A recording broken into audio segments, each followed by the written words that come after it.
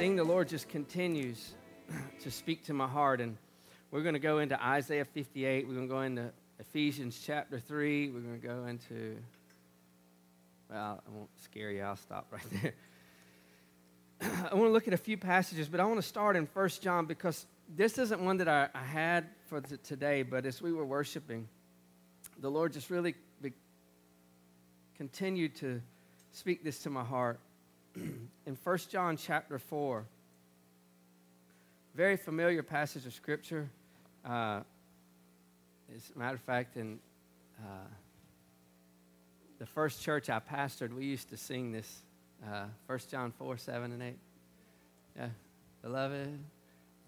Yeah, I thought I was going to sing it. Yeah. It says, beloved, let us love one another, for love is of God, and everyone who loves is born of God and knows God. He who does not love does not know God, for God is love. Verse 9. In this the love of God was manifested toward us, that God has sent his only begotten Son into the world, that we might live, how? Through him. In this is love, not that we love God, but that he loved us and sent his Son to be the propitiation or the payment for our sins. Beloved, if God so loved us, we also ought to love one another.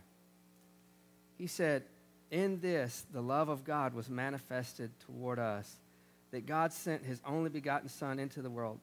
This is what's so crucial. We talk about the love of God a lot, and it's who God is. God is love. You can't expound the depths of that subject of the love of God and his great love that he has for us.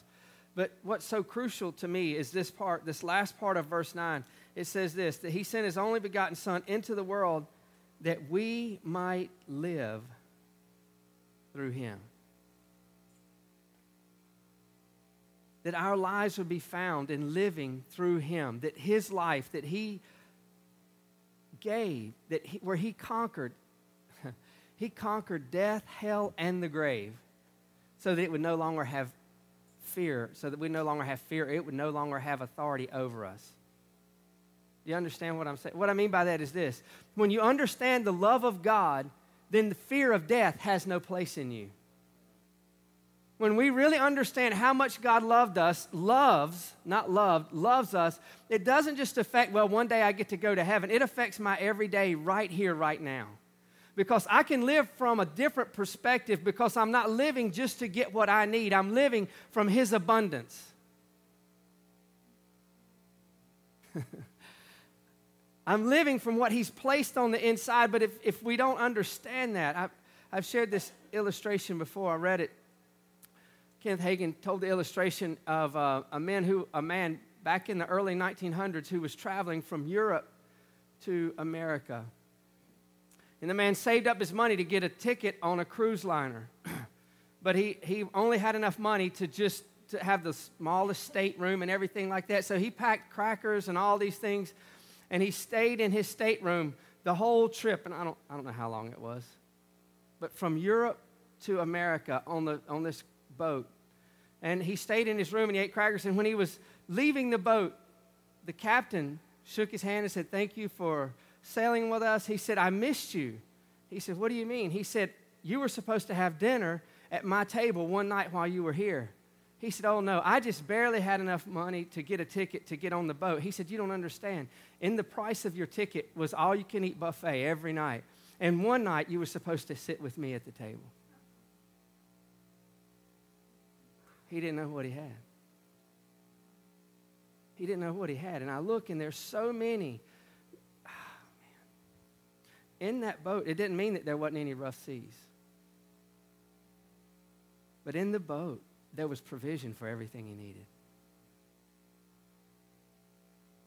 In that boat, there was provision. And God said, if you'll understand, and I'm going to tell you, I haven't arrived. I'm on the journey, I am learning every day of his love. And here's what I know.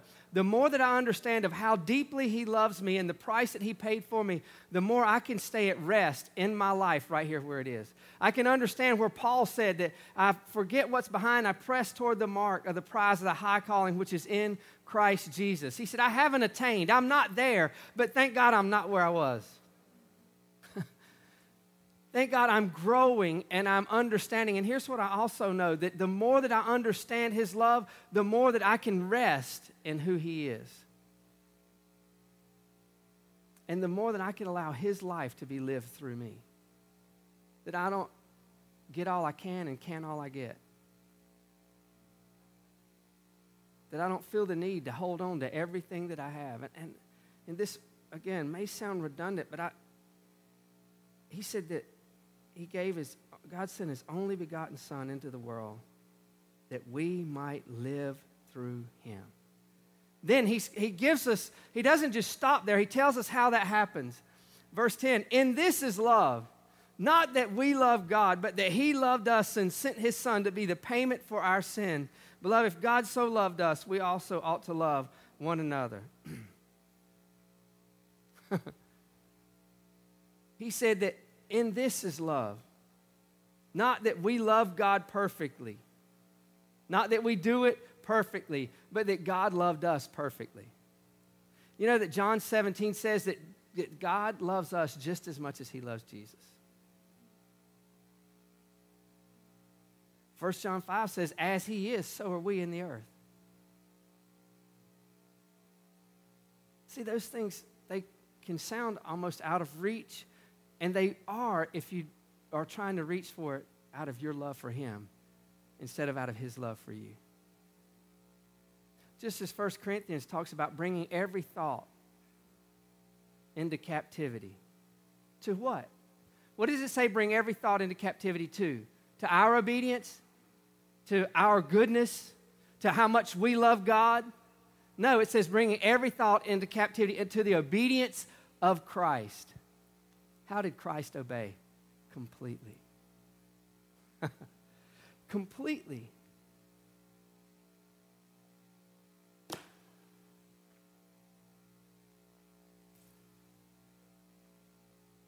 So what I live from then is a position of wholeness.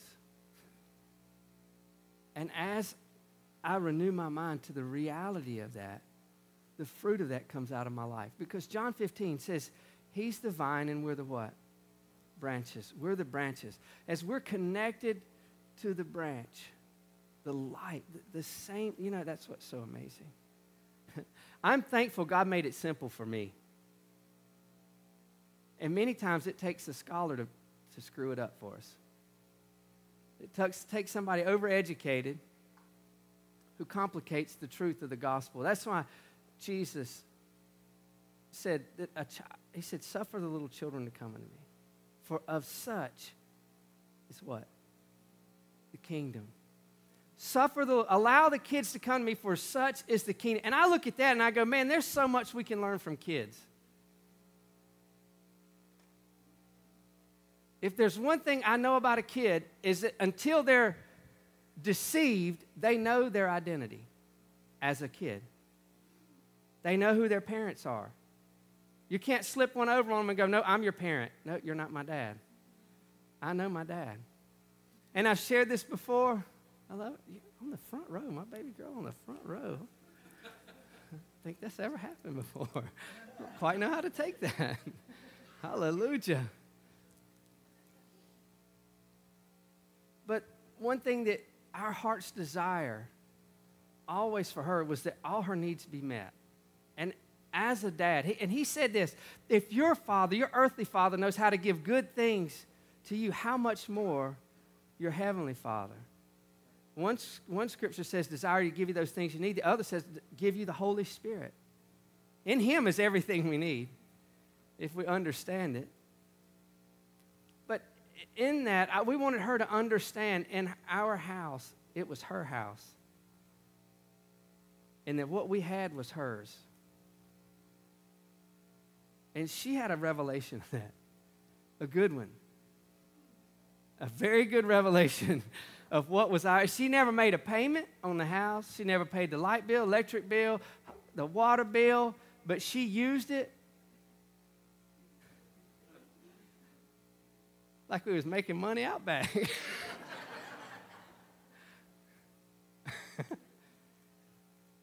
And he said, if your earthly father, see, again, I've said this, and this is my heart. I want us to understand family.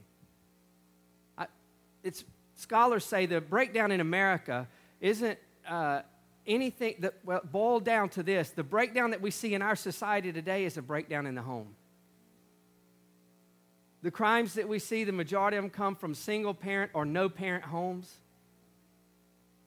It doesn't mean that every family that has a husband and a wife is healthy and safe and everything. That's not what I'm saying. What I am saying is this, that the breakdown that we see in our country is a breakdown in the home. Well, where did it start? It started with a breakdown in relationship. And it wasn't just between husband and wife. It was between them and Father God. Because until you understand how the Father loves, you can't really understand how to love as a father. I don't mean that judgmentally. I'm not saying that only Christian people know how to love their kids. That's not what I'm saying. But perfect love casts out fear. And when I can receive His love, His perfect love, inside my heart, then I have something to give that this world can't educate or train me to give. You understand what I'm saying? That I can live from a place that's beyond natural capacity. And that's His heart for us. And as I said, I'm thankful God's not bound by a calendar. You know, He wasn't at December 31st going, oh, Lord, just let the year pass. Let this one just be gone. Let's start a new one. Boy, it was rough. That wasn't His mentality at all. He is outside of time. But He said, inside of time, I've established things so that you can know how to love. That's why Jesus spent 3.5 years with a group of men. It wasn't to teach them doctrine and theology. They learned that through life. But what He did is He wanted to do life with them in the understanding of family.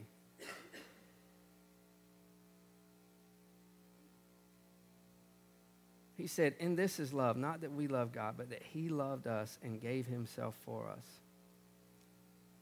As I was praying this week and just preparing for today, one of the things that, again, our heart's desire, there's several articles out on Facebook about the church and what's wrong with it. It's not easy to find problems. The problem or the issue is finding solutions. I remember T.D. Jakes, we were listening to some leadership training by T.D. Jakes one time, and he said, I told my leaders, don't come to me with problems, come to me with solutions. I got problems, I don't need them. You come to me with solutions, or at least ideas. Amen. How different would life be, even in our in the home, in our marriage, instead of coming into the relationship with the problem, here's what I don't like, here's what this, here's that, but if we came with solutions or suggestions, it looks totally different. It looks totally different. But this week as I was praying and spending time with the Lord, my heart is just for families. And not just families in the church, the church, but for families outside the church. As I said, my heart is to reach outside of these walls more than we've ever done before. Because I believe what the world is looking for is the authentic love and power of God. And it's shown through love. And I shared this a little last week, but Philippians chapter 4, Philippians 4:15 says this, 15 through 20. Now you Philippians know also that in the beginning of the gospel, when I departed from Macedonia, no church shared with me concerning giving and receiving, but you only. For even in Thessalonica you sent aid once and again for my necessities. Not that I seek the gift, but I seek the fruit that abounds to your account. What did he say? I'm not looking for your handout. What I'm seeing and what excites me is the fruit of a life that's surrendered to Him. Isn't that good? He said, it's not your gift, but it's the fruit that abounds to your account. Indeed, I have all and abound. I am full, having received from Epaphroditus the things sent from you, a sweet-smelling aroma, an acceptable sacrifice, well-pleasing to God. Verse 19, and my God shall supply all your need according to his riches in glory by Christ Jesus. Now to our God and Father be glory forever and ever. Amen. What's so cool about that, the next sentence, I don't remember, one day earlier in the week, I typed this out. It says, as we grow in understanding of who we are and whose we are, we see that we live according to the riches of his glory, according to the riches of his glory and not out of. And then Nathan came up, and one of the things that he was talking about is we pour into him. As we pour our love into him, he pours into us greater revelation of who he is, who we are, and what we are, as far as what we are to look like in the earth. But here he said this, and my God shall supply all your need according to the riches of his glory, to his riches in glory by Christ Jesus. And that phrase, according to, just really stood out to me, because we see it again, and we're going to go there in just a moment, in Ephesians chapter 3, Paul writing again, and Paul wanting, it's a prayer, Ephesians chapter 3, it's Paul praying, and as I've told you, I make that prayer of declaration over our church. But in Ephesians chapter 3, we'll be there in a moment, verse 14, we see this according to again. But what just stuck out in my heart is he said, he didn't say that he blesses us out of his riches in glory by Christ Jesus, but he said according to. And that word according to, it literally means this, in direct proportion to his riches in glory. Out of means this. Out of means that I have a big portion, I give you some of it. According to means all that I have, I've given to you. It's a big difference. If I own a company and I pay you a salary to work there, and then there's my daughter who's inheriting the company. She doesn't get a salary. She gets all that the company has. Does that make sense? There's a difference in according to and out of. And what I'm convinced, where Todd has been, he's been living out of instead of according to. It's a big difference. When I understand that I'm living according to the rich, and that word rich is there, I looked it up, it's deep. You know what it means? Riches. It means abundance of wealth. So in the context, he's not talking about money right here, so don't let me lose you. He's talking about something greater than money. He said that we live according to his riches in glory. And what's glory? Glory is his manifested presence. And it's his presence that destroys every yoke. So why is that important? Because that's better than finances, because you know what? Finances can take care of a financial burden, but it can't help a broken heart.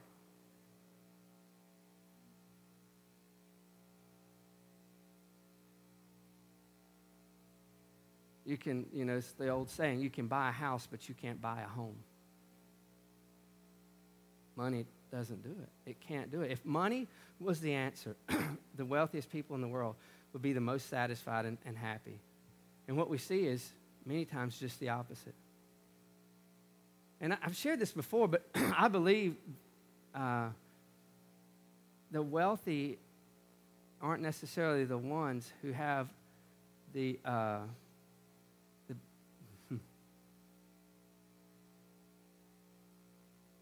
want to say this to be as least offensive as possible. The wealthy many times aren't the ones that are materialistic. It's those who don't have resources, so what they strive for is what they think will make them happy. And I say that because the wealthy, the majority of them have whatever they want, and they know it doesn't make them happy. So their things are just things. You know what I'm saying? Case in point.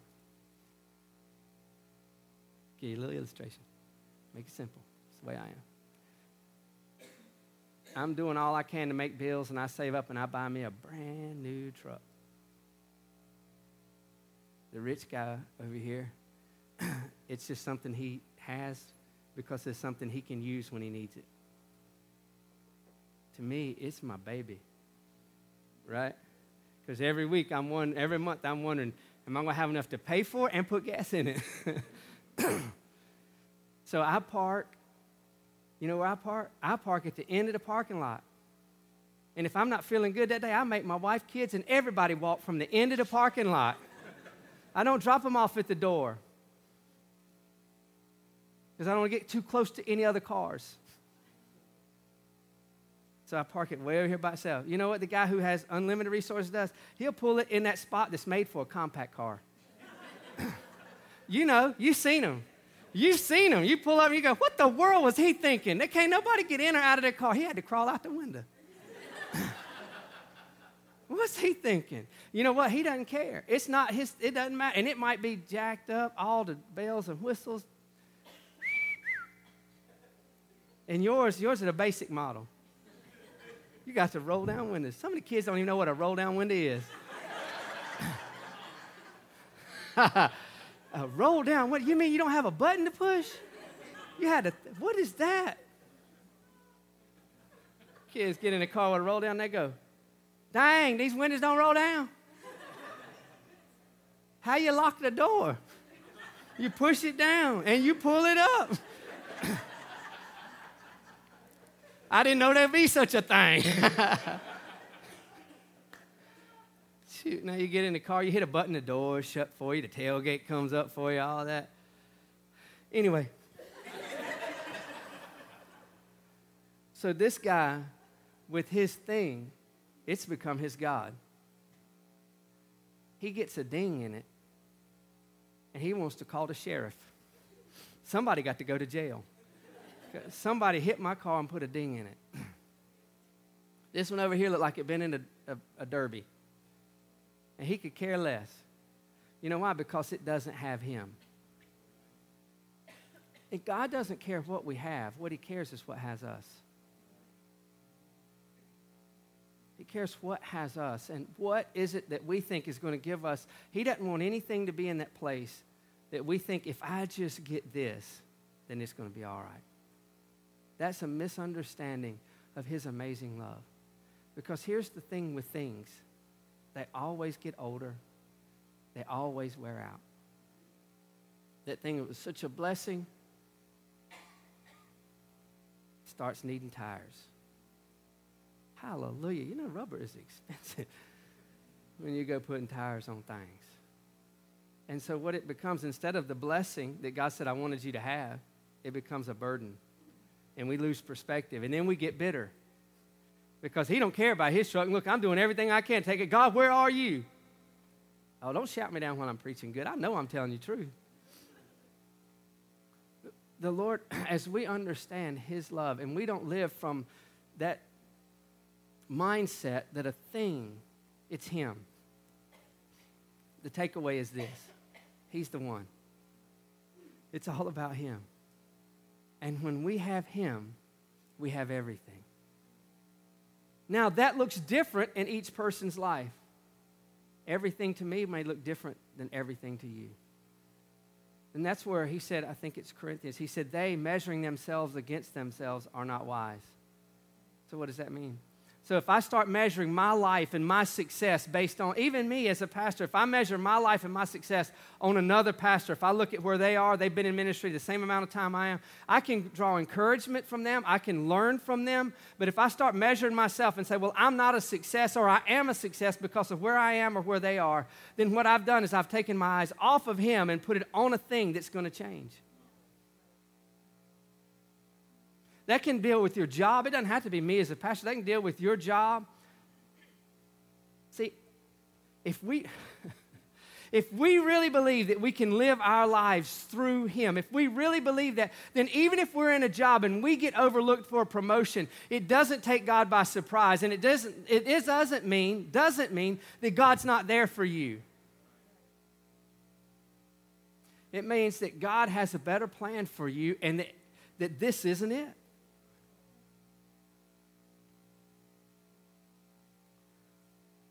And we allow those things to get our attention, and we lose peace. We lose rest, and we don't comprehend the love of God that casts out all fear. I'm growing in that.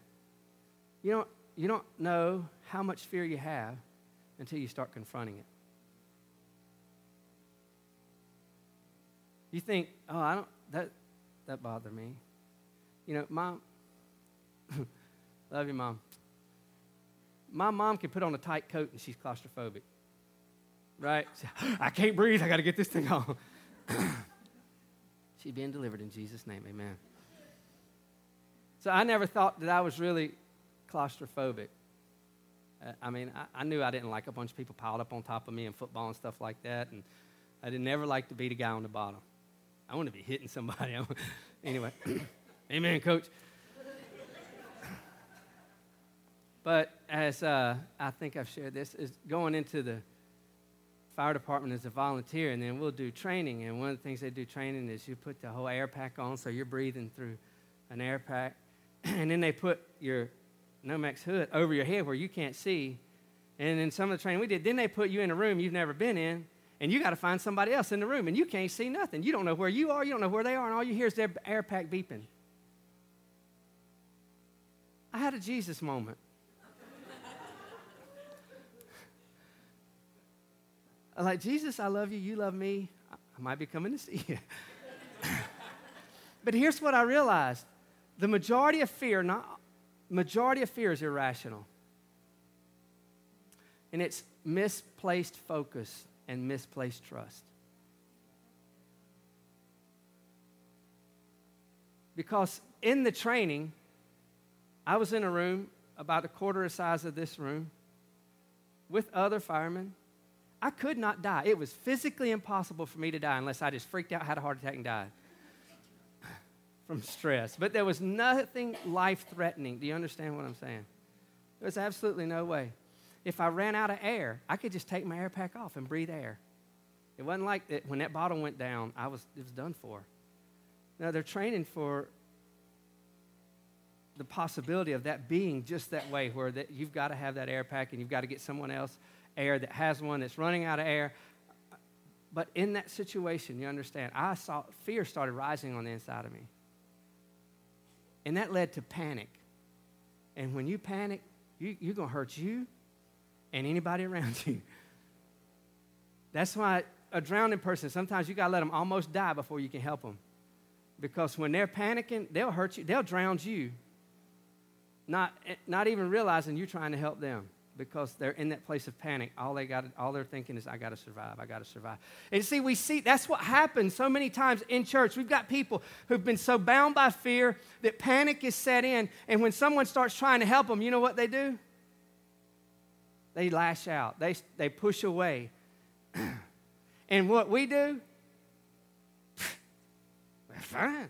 Just stay in your mess then, if that's what you want. I'm just trying to walk in love. I'm just trying to help somebody. And look what happened to me. Jesus, take the wheel. Because we're not walking in that perfect love that casts out fear. And we're not realizing that fear and panic has set in on them. And you know why we don't see it? Because it's still operating in us.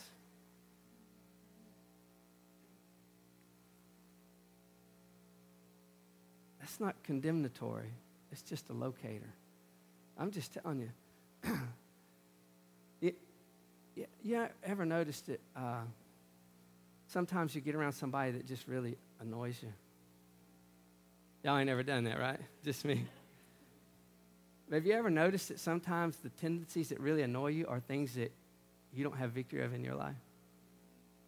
Oh, no, I know not y'all, right? No, because y'all have arrived. Y'all are perfect. You got it all down pat. I didn't say always. I didn't say 100% of the time.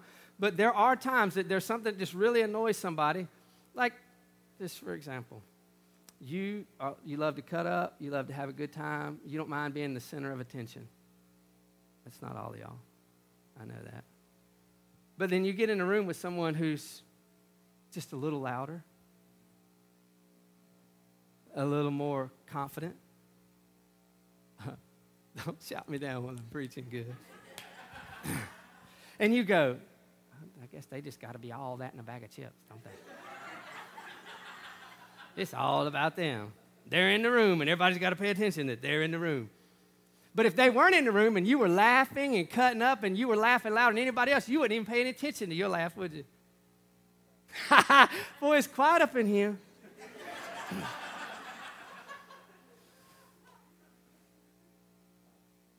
The Lord is so good because he's allowed me to see that in me. He's allowed me to see, not that I got annoyed at somebody else, but I'd be in the room and I laugh, and then after I laugh, I realize how loud I laugh. And I turn red. I turn red. I got that from my dad. Thank you, Dad. I turn red. If I get a little inconvenience, if I get ahead of myself, sometimes I'll turn a little red. And I've been in the room, and everybody's having a good time, and I laugh, and it's so loud that I go, that was just a little obnoxious. That was totally not necessary. But I just got wrapped up, and I wasn't worried about anybody else but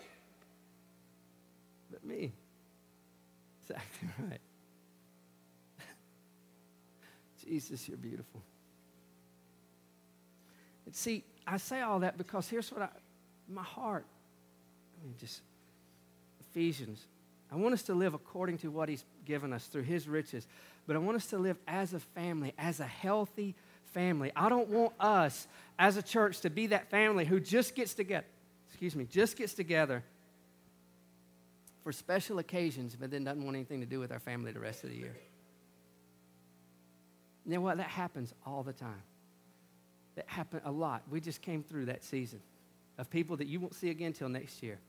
You won't communicate with it again until next year. And for some people, they're just like, thank you, Jesus. I wanted to look this way, so I'm not looking at anybody. So nobody can say, he's talking to me. You go, thank you, Jesus. Listen to Ephesians chapter 3. Ephesians 3, verse 14 says this, for this reason I bow my knees to the Father of our Lord Jesus Christ. You know, when Jesus was on the earth, he only referred to God as Father, except for one time. There's only one time that he didn't refer to him as his Father. That's why the religious crowd couldn't stand him. Because here's what, even in that culture, their understanding was this: to call him Father means equality with him. My daughter, and now my son-in-law, this good-looking fellow on the front row, we were hunting the other day, and I told him, I want you to understand, all that the Father has is ours because we're sons and daughters. And we were hunting the other day, and I had someone several years ago give me a very nice rifle. Very nice rifle. I mean, it looks like a cannon. When I pull it out, it's impressive if you don't ever shoot it. But then you shoot it, and it sounds like a cannon. Because Tyler and I were hunting together, and he was sitting to my left, and I shot, and he was there, and he was like, oh, I can't hear. For 2 days, he's like, I'm still ringing. I can't hear anything in my ear. This nice gun. And Tyler has a gun, but his scope was off. We found out his scope was off, so we went hunting the other day. And so he was using my gun, and I had borrowed a gun just to have. The only bad thing was I only had 3 bullets left. I told him going into the stand, I said, you got 3 shots.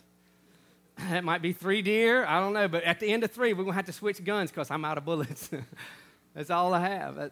That's it. So we were shooting, we were hunting, and this buck came in. I told him, I said, all right, take a deep breath. He took a deep breath. The buck turned. Bam! He's a good shot for all you PETA people.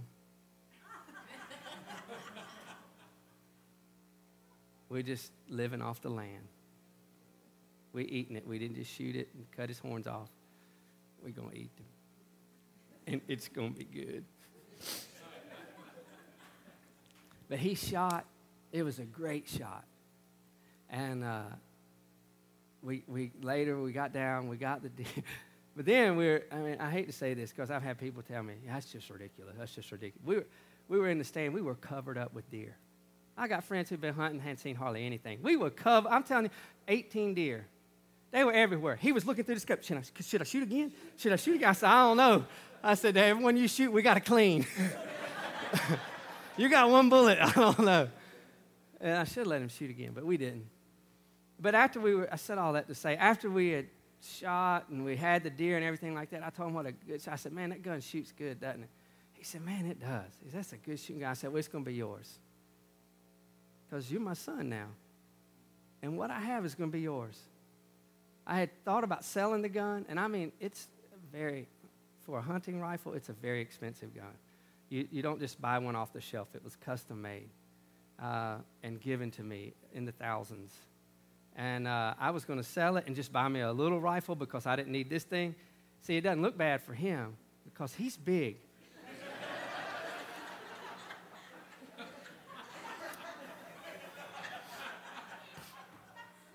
But when I get out and I put my gun on the ground beside me and the barrel's right here, it looks like I got a little man complex, you know what I mean?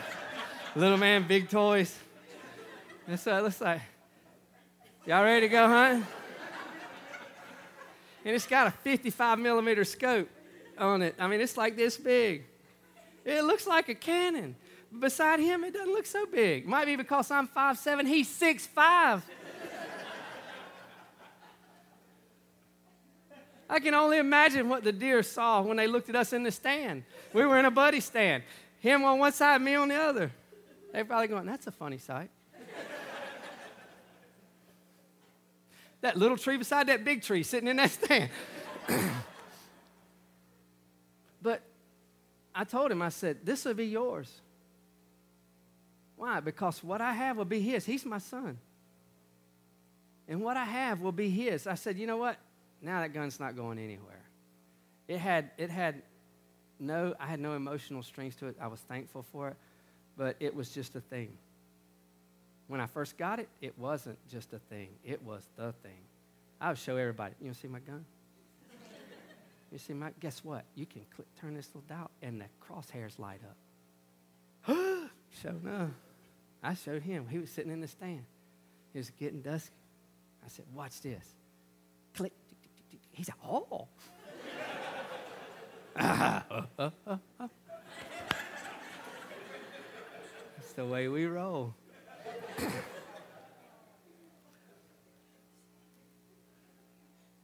But all that I have in that gun, it's his. And the Father's wanting us to understand that all that he has is ours. And it's not something that we have to strive to get. It's what's been placed in us through that amazing sacrifice of Jesus, where he said he became the propitiation, the payment for my sin.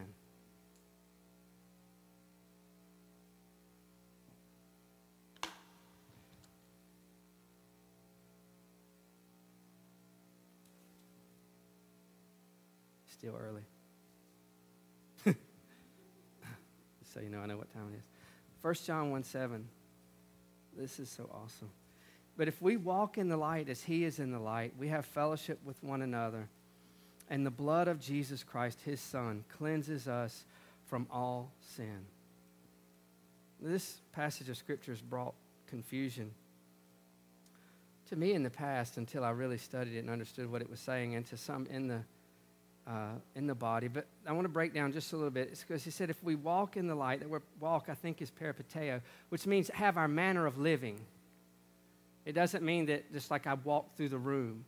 It means that it's my manner of living. This is what's usual to me. You understand what I'm saying? It's my normal place. If we walk in the light as he is in the light, we have fellowship with one another. And that word fellowship is koinonia. You know what koinonia means? It doesn't just mean, oh, we Christians, so we fellowship. You know, like Jesus and the disciples in the boat, fellowship. I'm just kidding. That was lame, but some of you were going to sleep. I had to get you. Koinonia, it means joint partnership. It means that everybody brings something. That it's not just what I have to give, but what we bring as we come together. That's what it's talking about. That koinonia, every man, it means partnership. So he said this, we have partnership with one another, and the blood of Jesus Christ, his son, cleanses us from all sin. And that the tense of that word cleanses there is present, I think it's present active tense. What it means is it's continuously. So what does that mean? It does not mean that when at one point when I confessed all my sin, which is not a scriptural, it's a church doctrine, it's not a scriptural principle. Let me say that again. We have told people you got to confess all your sin to be born again. Nowhere throughout Scripture can you find Paul or Jesus telling people they got to confess all their sin to be born again. What he did say is repent, which means to change. Change your direction, change your mind, and believe into him. Just like you get into a car, not just believe, oh, I believe that Jesus is a good man. No, that you put all that you have into him as the one and only Savior of the world. Repent and believe into is Jesus' definition of salvation, not confessing all your sins. Because we have this mindset, well, I got saved, I confessed all my sin. No, I'll just be easy. I'm going to go light. I confessed all my sin, and I got born again, but then I messed up, so I got to confess all my sins again. So every day, if we really believe that, if we really believe to be right and holy before God, that we had to confess our sins all the time, most of us would go out of our mind. Because it's not just the sin that we do overtly, like I yell at somebody who cuts me off in traffic, or I get mad at a coworker or something like that, but it's also those that I do covertly. I just got lost in my words. There's those that I did intentionally and those that I didn't even know I was doing. That you'd go crazy if you really believed that's what you had to do all the time. So anyway, I said all that to say this. 1 John 1, what he's saying this, is that the blood of Jesus Christ, his son, cleanses us. From the time that we receive that, receive him as our Savior and Lord, there's a cleansing that takes place, and it's a continual cleansing. Do you understand what I'm saying? His blood is continual. Now, does that mean there's no room for repentance? Absolutely not. When I recognize I've missed it and I messed up, you know what I do? I repent. I change direction. I thought it would go over about like that. But here's what I've seen. Here's what happens. If the enemy can get us caught up on always confessing our sin, where's our focus? On sin. But if we can get our eyes on the Savior who paid once for all. Every sin you've ever committed was future tense when Jesus died. Not to you, because you weren't here yet, but they were to him. So when he cleanses us, his blood cleanses us. It's past, present, and future. The mistakes I'll make tomorrow, Jesus' blood has already paid for it. Does that give me a license to walk in it? No, it gives me freedom from it. Because it doesn't have authority over me. That's good. And an understanding of that his blood is what made me righteous. That's why Ephesians says that we're born again in true righteousness and holiness. Now, as a result of his life, was Jesus holy? Yes. As a result, he's the vine, so his life is flowing into me. That's good. Where was I? Ephesians? All right, I'll hurry through this and we'll close. That's the first time I said we're closing, so if you're counting, that was the first one. For this reason, I bow my knees to the Father of our Lord Jesus Christ, from whom the whole family in heaven and earth is named. How does Paul see us? Family. The whole family. Who the whole family is named. That he would grant you according to the riches of his glory. What's that again? We saw it in Philippians. It's according to the riches of his glory, right? Riches of his glory, to be strengthened with might through his Spirit in the inner man, that Christ may dwell in our hearts through faith, that we, being rooted and grounded in what?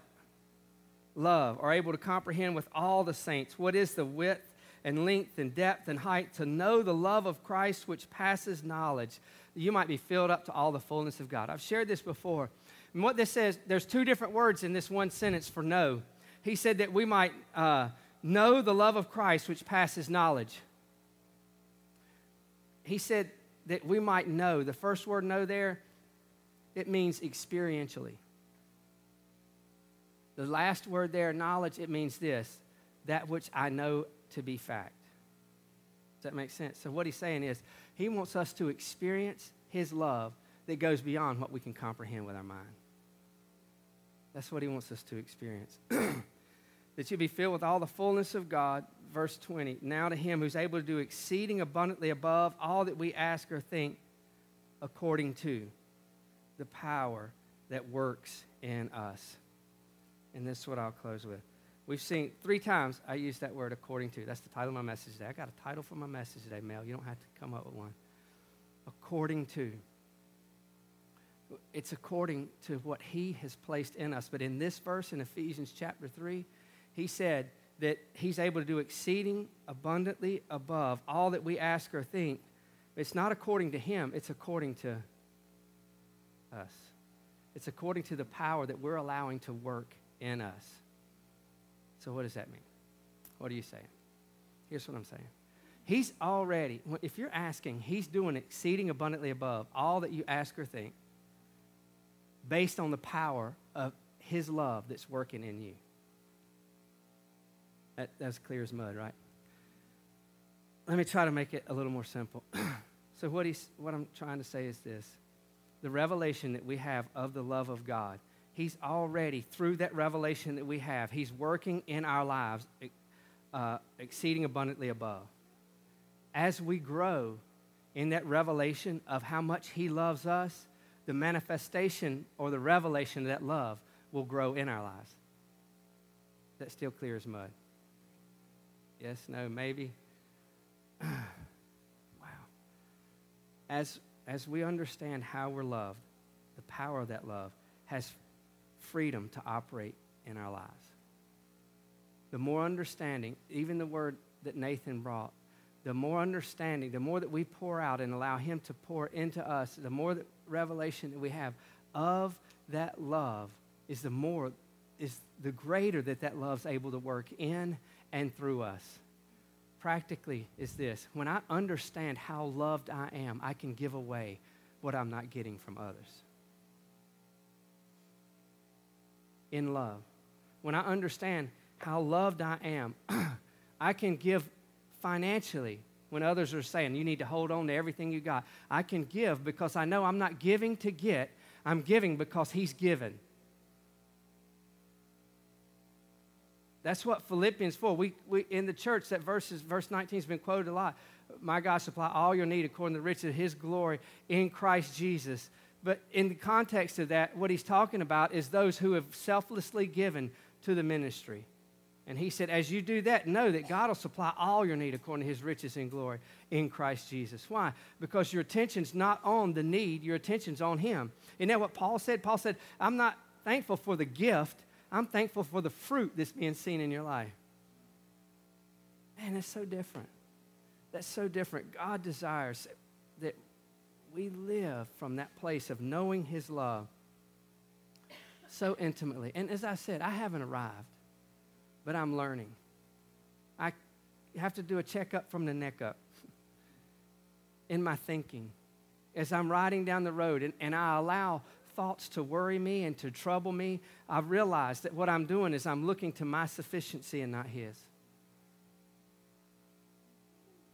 Man, he said, John 10:10, the thief came to steal, kill, and destroy, but I've come that you might have life and have it more abundantly.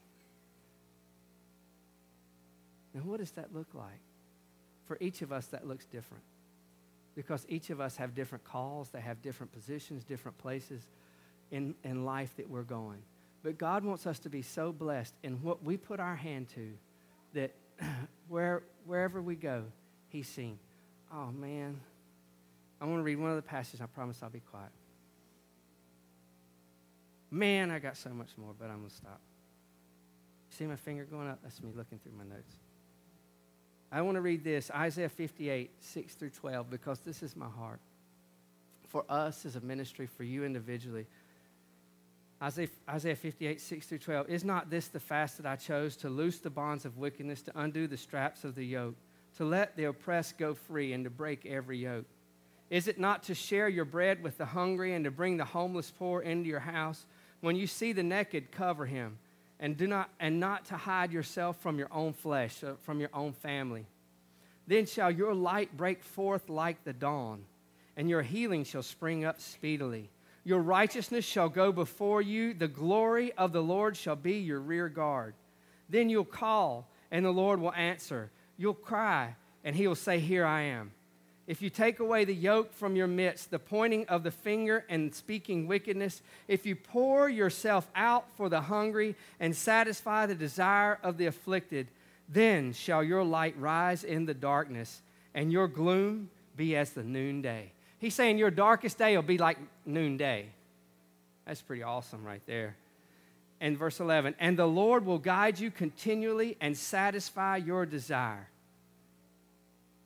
What is he talking about? What is he saying? Who is this person that the Lord does that for? The one who looks beyond themselves, outside of themselves, and says, I see there is opportunity for me to be Jesus to somebody, and I choose to be him, and I choose to reach out.